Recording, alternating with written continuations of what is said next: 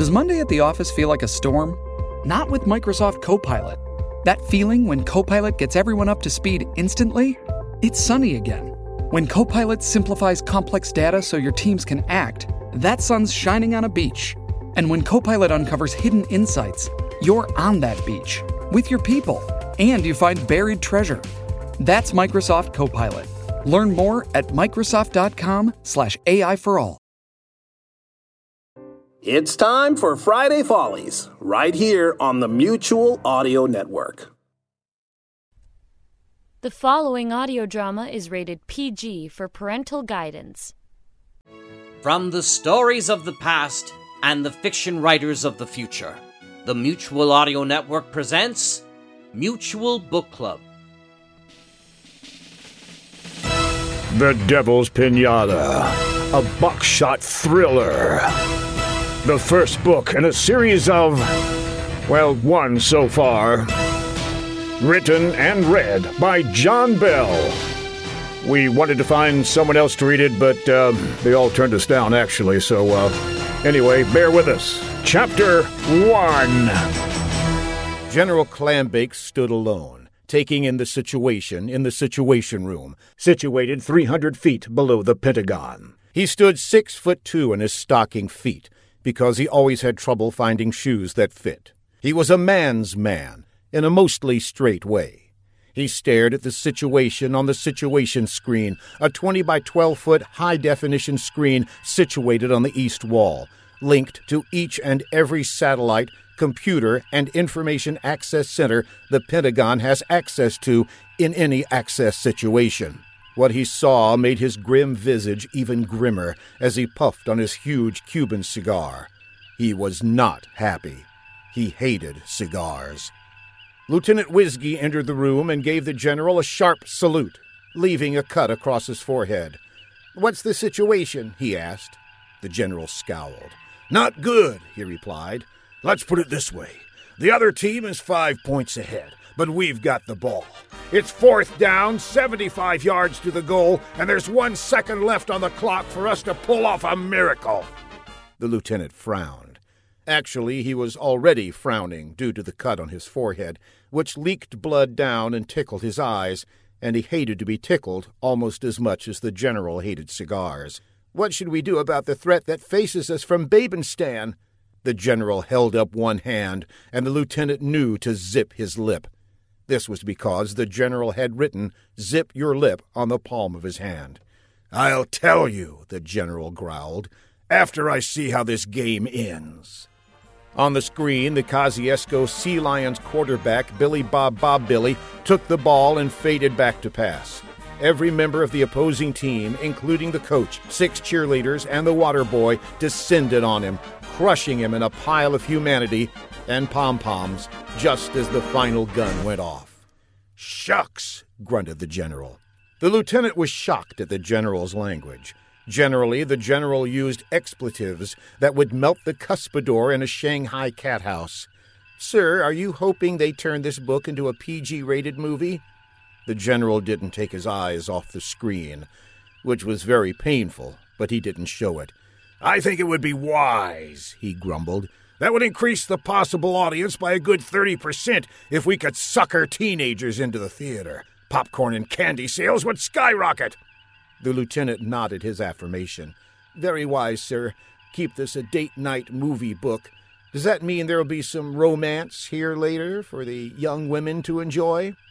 The general lowered his eyes, wincing in pain due to the fact that they remained stuck to the screen. "I shouldn't have been standing so close," he considered. "Yes, romance, but no nudity, dagnabbit." "Sir," the lieutenant expostulated, "getting back to the world-toppling threat in Babenstan, what should we do?" The general turned and focused his eyes on the lieutenant. His contacts remained glued to the screen. "Lieutenant, there's one thing I must ask you first." "Yes, sir." "Why are you out of uniform? What's with the bunny rabbit suit?" "We're having an infiltration drill, sir." "And you can thwart infiltrators while wearing a bunny rabbit suit?" "No, sir. I'm not involved in the drill." "I see," he said, although he really couldn't see until he pried his contacts off the screen. "We need one man to infiltrate Babenstan immediately. Should I get him a bunny rabbit suit, sir?" "I'm sure he'll have his own. This man is our top man. He's always prepared for any eventuality.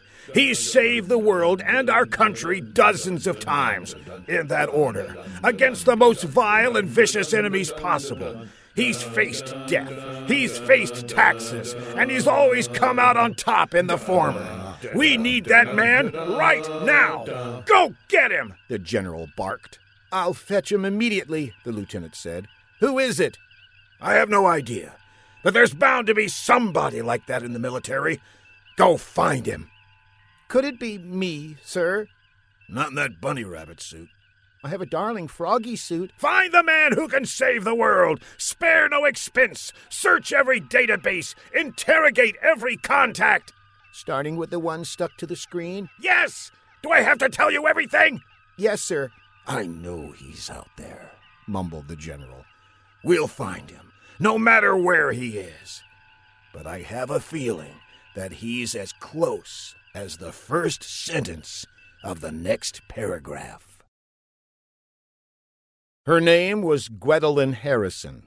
Her loves, long walks on the beach and short walks on flaming coals.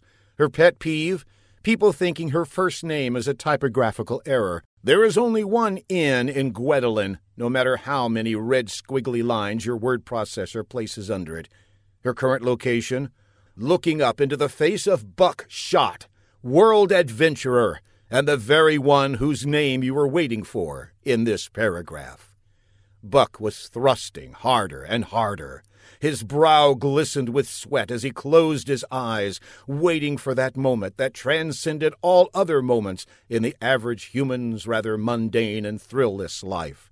Faster and faster he thrust, all the muscles in his at-one-time rock-hard body tensing in a rhythm somewhere between Walk Like an Egyptian and The Immigrant Song, betwixt Gwendolyn's legs. Finally, release! With a loud gafloosh, the water in the toilet flowed down the drain. Lifting the plunger he'd been thrusting from the bowl, careful not to splash any foul water on Gwendolyn's legs, he gave her a wink with one of his emerald eyes. He had left his ruby eyes at home today. "Can I please finish my business now?" pleaded the rather embarrassed beauty. "Carry on," quipped Buck, shaking his plunger dry. "Your pipes are free-flowing." Buck stepped out of the stall and, being a gentleman, tossed Gwed the sports section and then closed the stall door behind him. It would be the last time he would ever see Gwendolyn Harrison, at least in this chapter. Maybe later, if we can think of a clever way to make her reappear when you least expect it. Buck washed his hands, then washed the plunger, thinking it may have been best to do that in reverse order. No matter.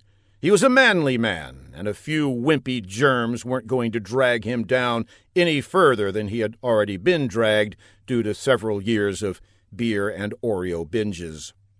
Buck stepped out of the women's room into the stares of the half-dozen women in line waiting to get in. "Sorry," he quipped. "Ocupado."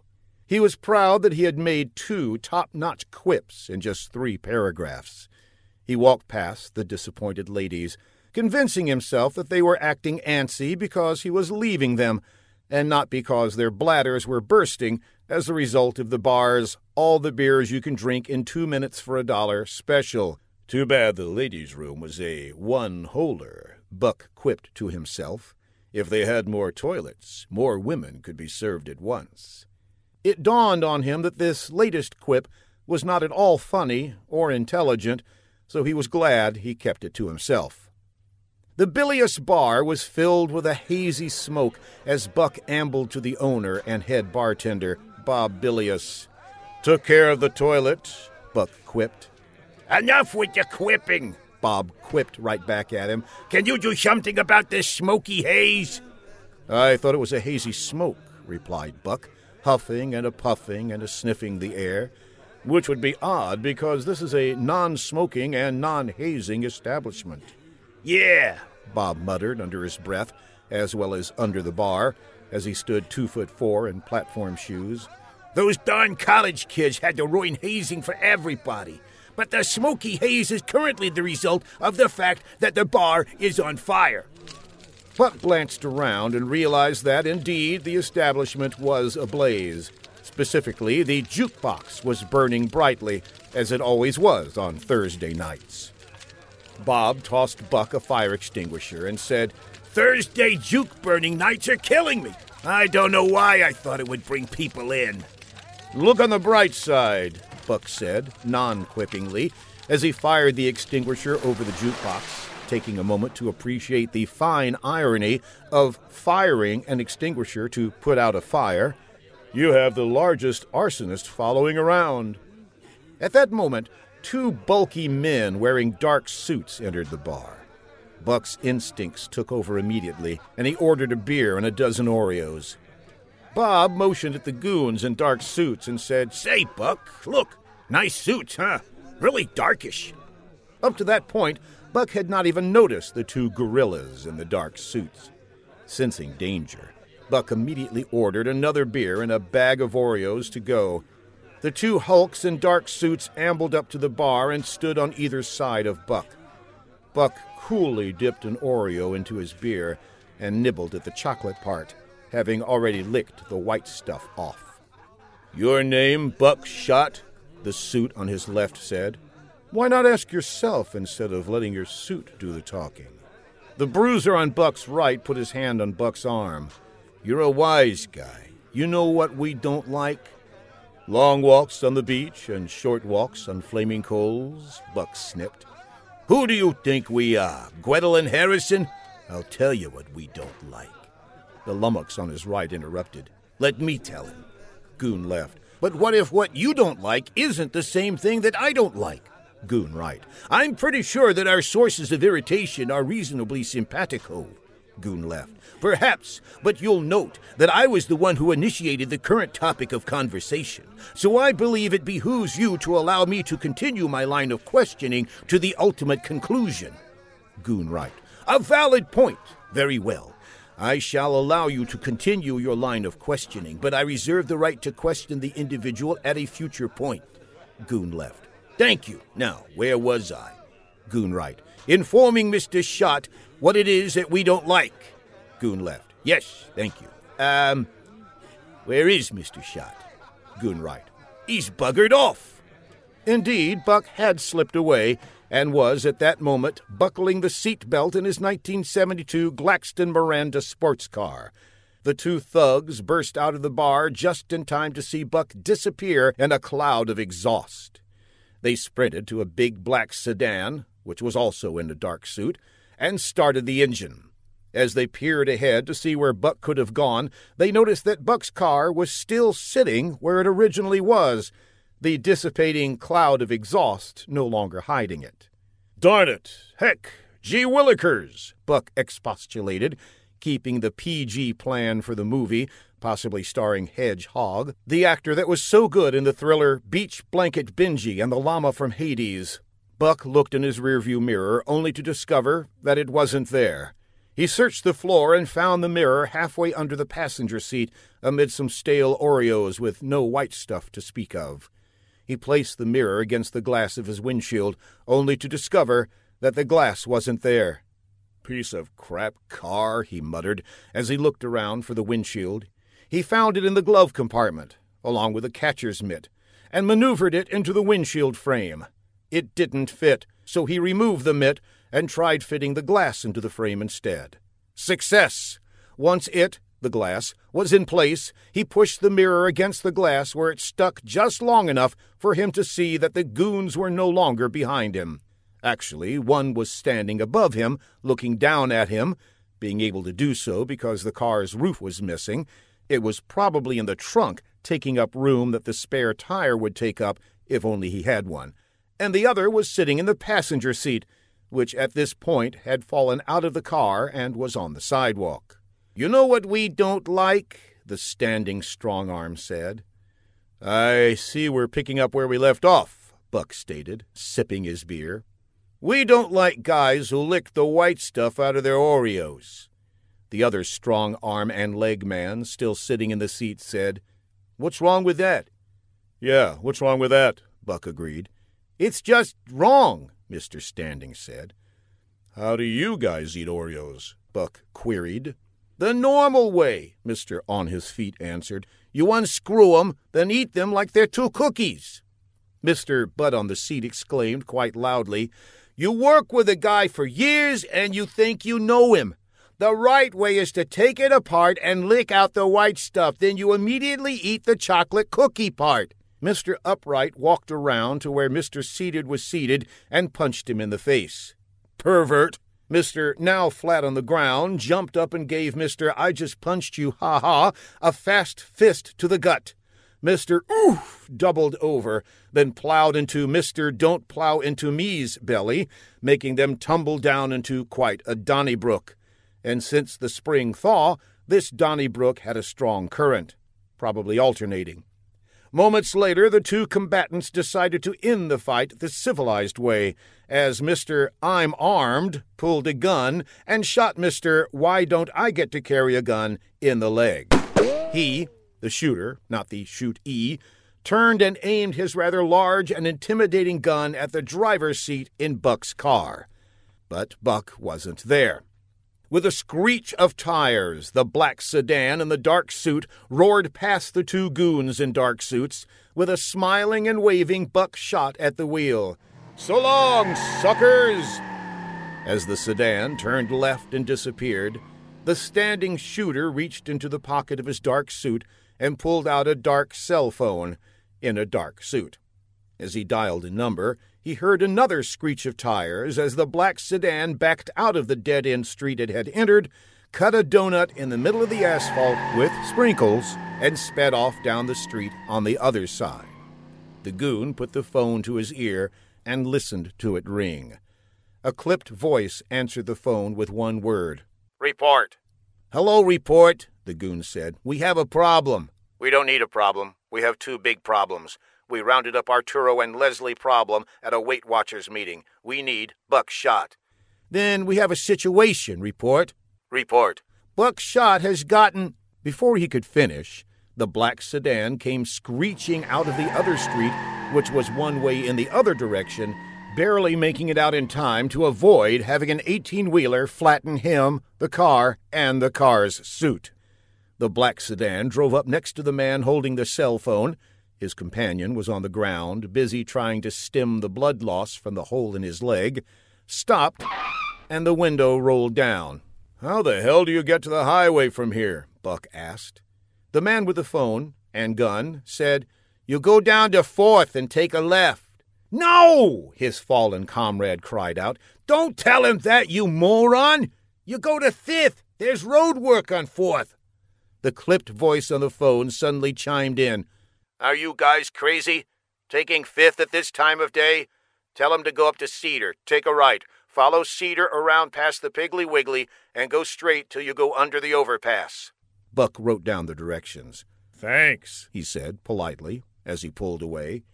The 2 goons watched him drive off, although admittedly the standing goon had a much better view than the goon on the ground with a hole in his leg.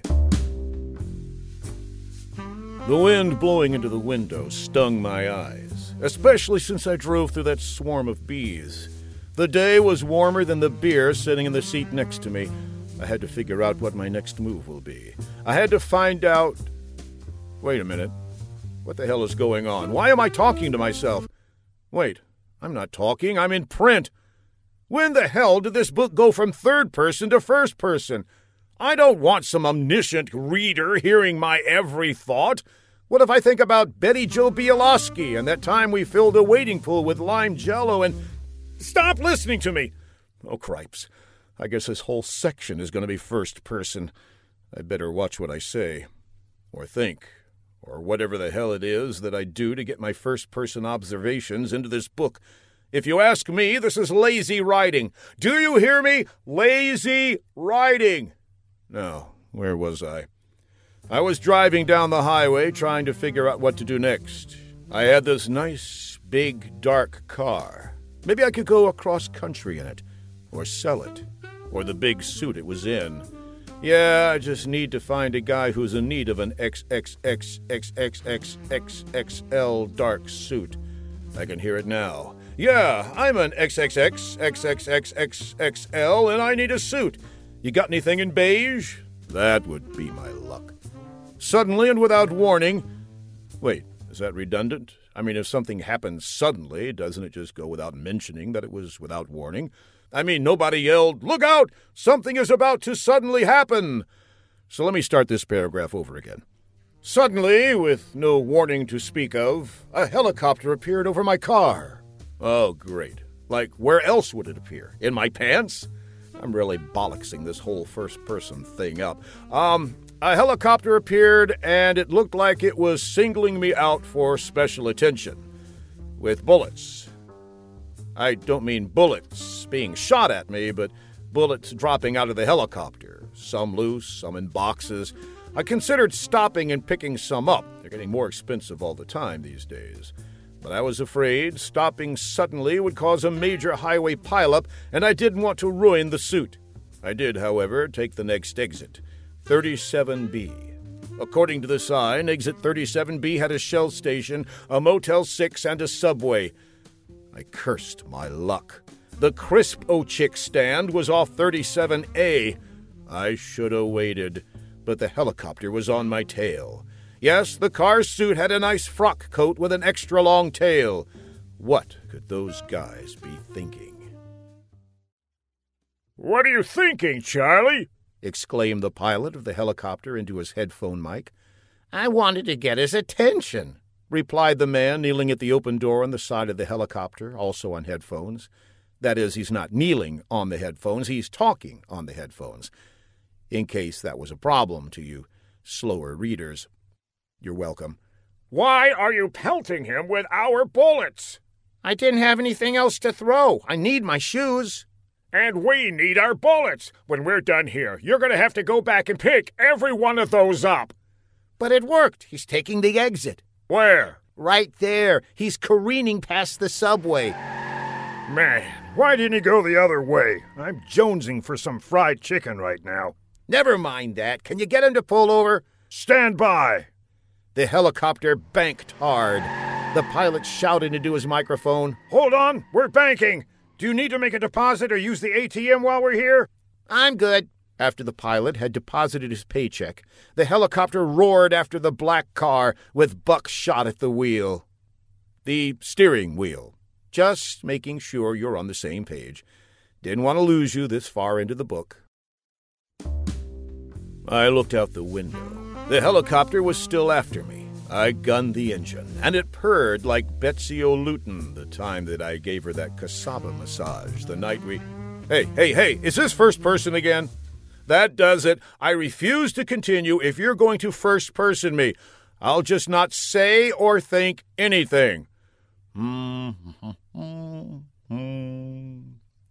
Spirograph. Pixie sticks always got gummed up before all the candy could come out. I bet Betty would leave Barney if I gave her a cassava massage.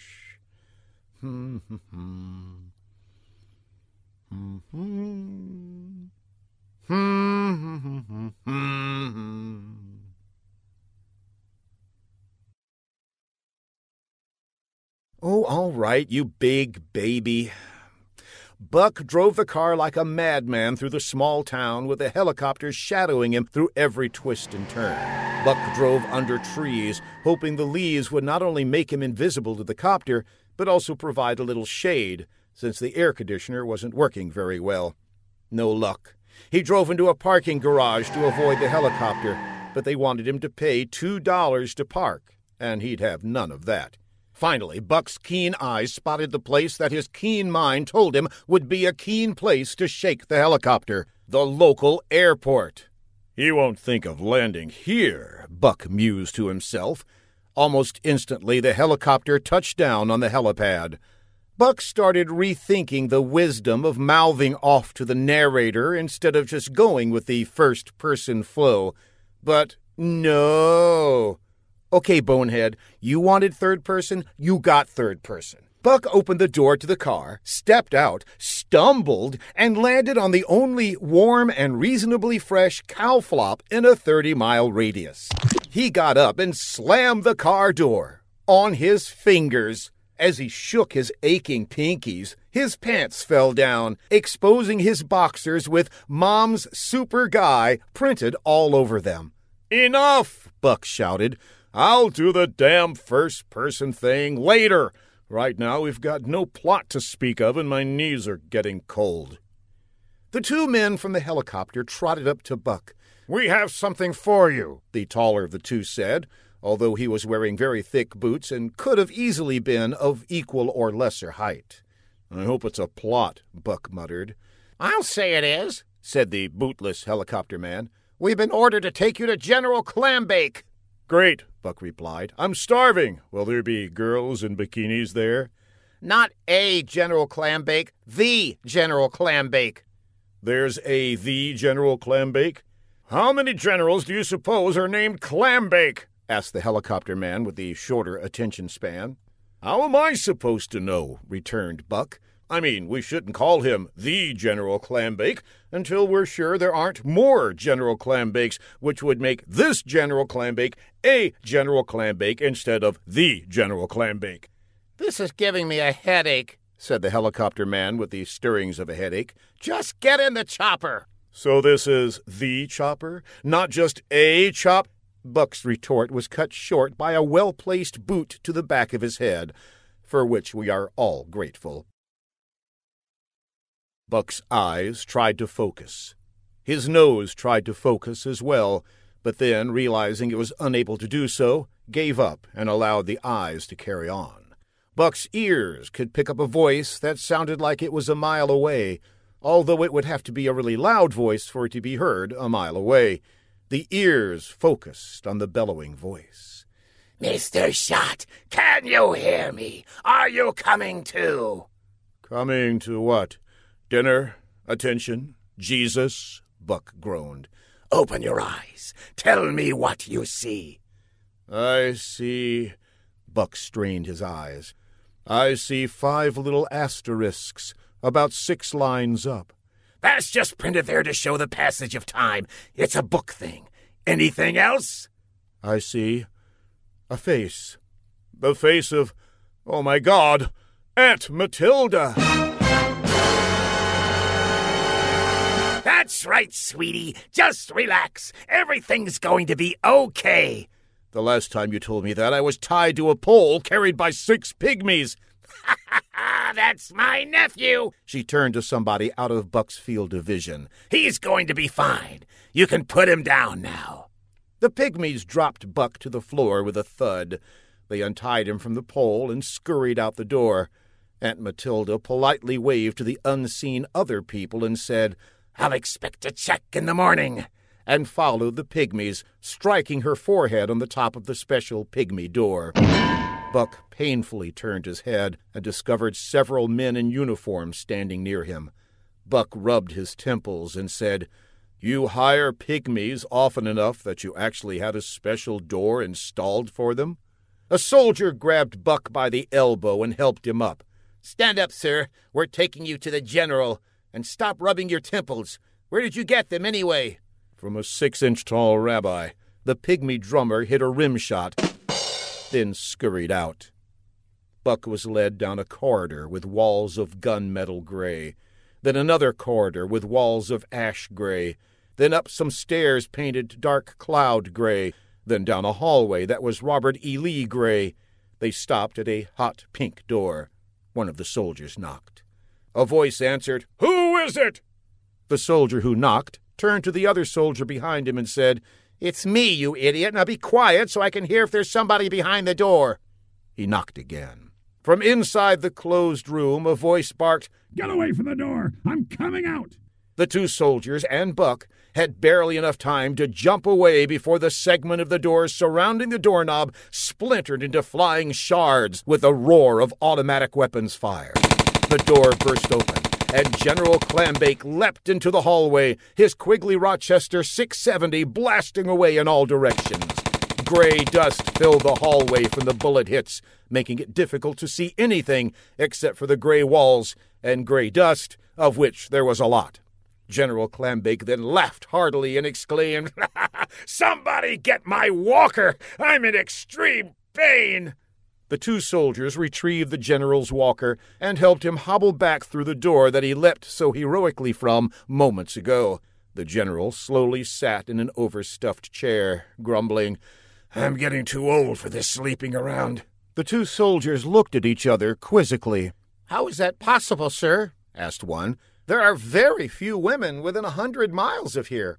The general looked even more quizzically at the two soldiers. Had there been a quizzical contest, he would have won. "Who said anything about women?" he asked. You did, sir. You said you were getting old for this sleeping around." "You numbskulls!" snapped the general. "I said I'm too old for all this leaping around, not for all this sleeping around. I'm never too old to be sleeping around with women, especially when all they expect is sleeping." "Oh," the two men said in unison. Then one explained, "Pardon my misunderstanding, sir, but I didn't get enough sleep last night. I woke up too early." The general laughed. "Aha! Spinning out of bed, eh?" "How's that, sir?" "You said you woke up twirly. You should not twirl in the morning, especially after all this sleeping around." The soldiers stared uncomprehendingly, very much like you, the reader, is probably doing right now. Then the general shouted, "Sergeant!" The sergeant snapped to attention. "Yes, sir." "Nice snap, Sergeant," grunted the general. "That wasn't your spine, was it?" "Not this time, sir." "Good, because I need someone who is not too old to leap about. To leap about!" "Very good, sir." The sergeant began with a few bourrées to warm up, switching to an artful demi-pointe, followed by some Pete Allegros exhibiting fine ballon, and then into a series of delightful brises back and forth across the room, his uniform sparkling in the spotlight. General Clambake nodded for Buck to sit down. Buck looked around and saw two chairs, one an ancient lazy boy, which was currently occupied by an ancient lazy boy, the general's cousin, and a Queen Anne chair which was currently unoccupied, as the Queen had gone to visit the throne. Buck sat on that chair. General Clambake leaned forward. He almost toppled over. He leaned back. Too far, he started to slide feet first off the overstuffed chair.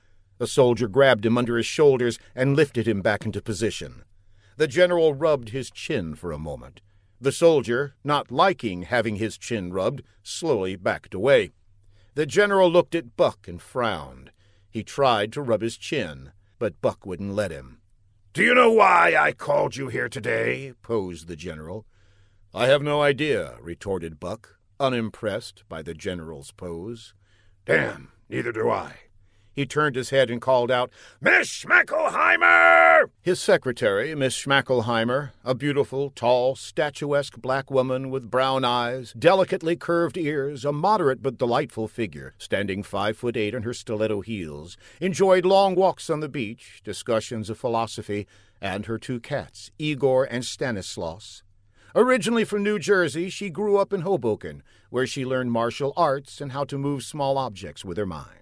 She was single, having left a string of broken hearts in her travels that led, eventually, to the office of General Clambake, where she had worked diligently for the last 6 years. In her deep, sensuous voice, Miss Schmackelheimer cooed, "Yes, General?" "Weren't you supposed to remind me what this meeting was all about?" "I did, sir, 10 minutes ago." "Well, it didn't stick. You're fired. Give me your notes on your way out." Miss Schmackelheimer handed him her notes, turned, and departed, beginning a new phase of her life that would include many exciting adventures, none of which will be presented here. "Perfectly good waste of half a page of character description," muttered Buck. "Well, what are you going to do?" mumbled the general, inspecting the notes. "Ah!" he exclaimed. "Here it is! I have a mission for you!" "About dang time," said Buck. And thus ends Chapter 1. Be sure to be here next week for what hopefully will be Chapter 2, if we're doing this all correctly. The Devil's Pinata is copyright 2020 by John Bell Creative, LLC. So watch it, Bob. Don't steal nothing.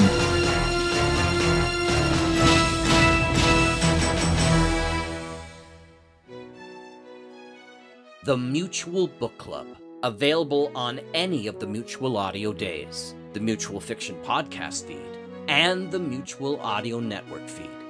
Thanks to the reader for today's performance, and please look for more classic tales and future writers next time at the Mutual Book Club.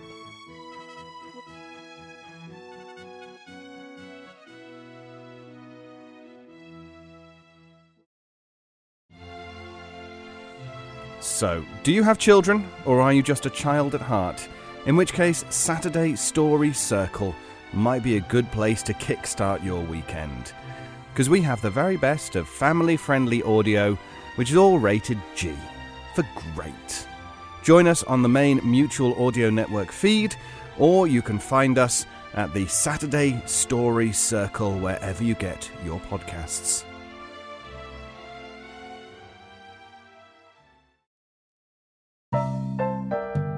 The Mutual Audio Network.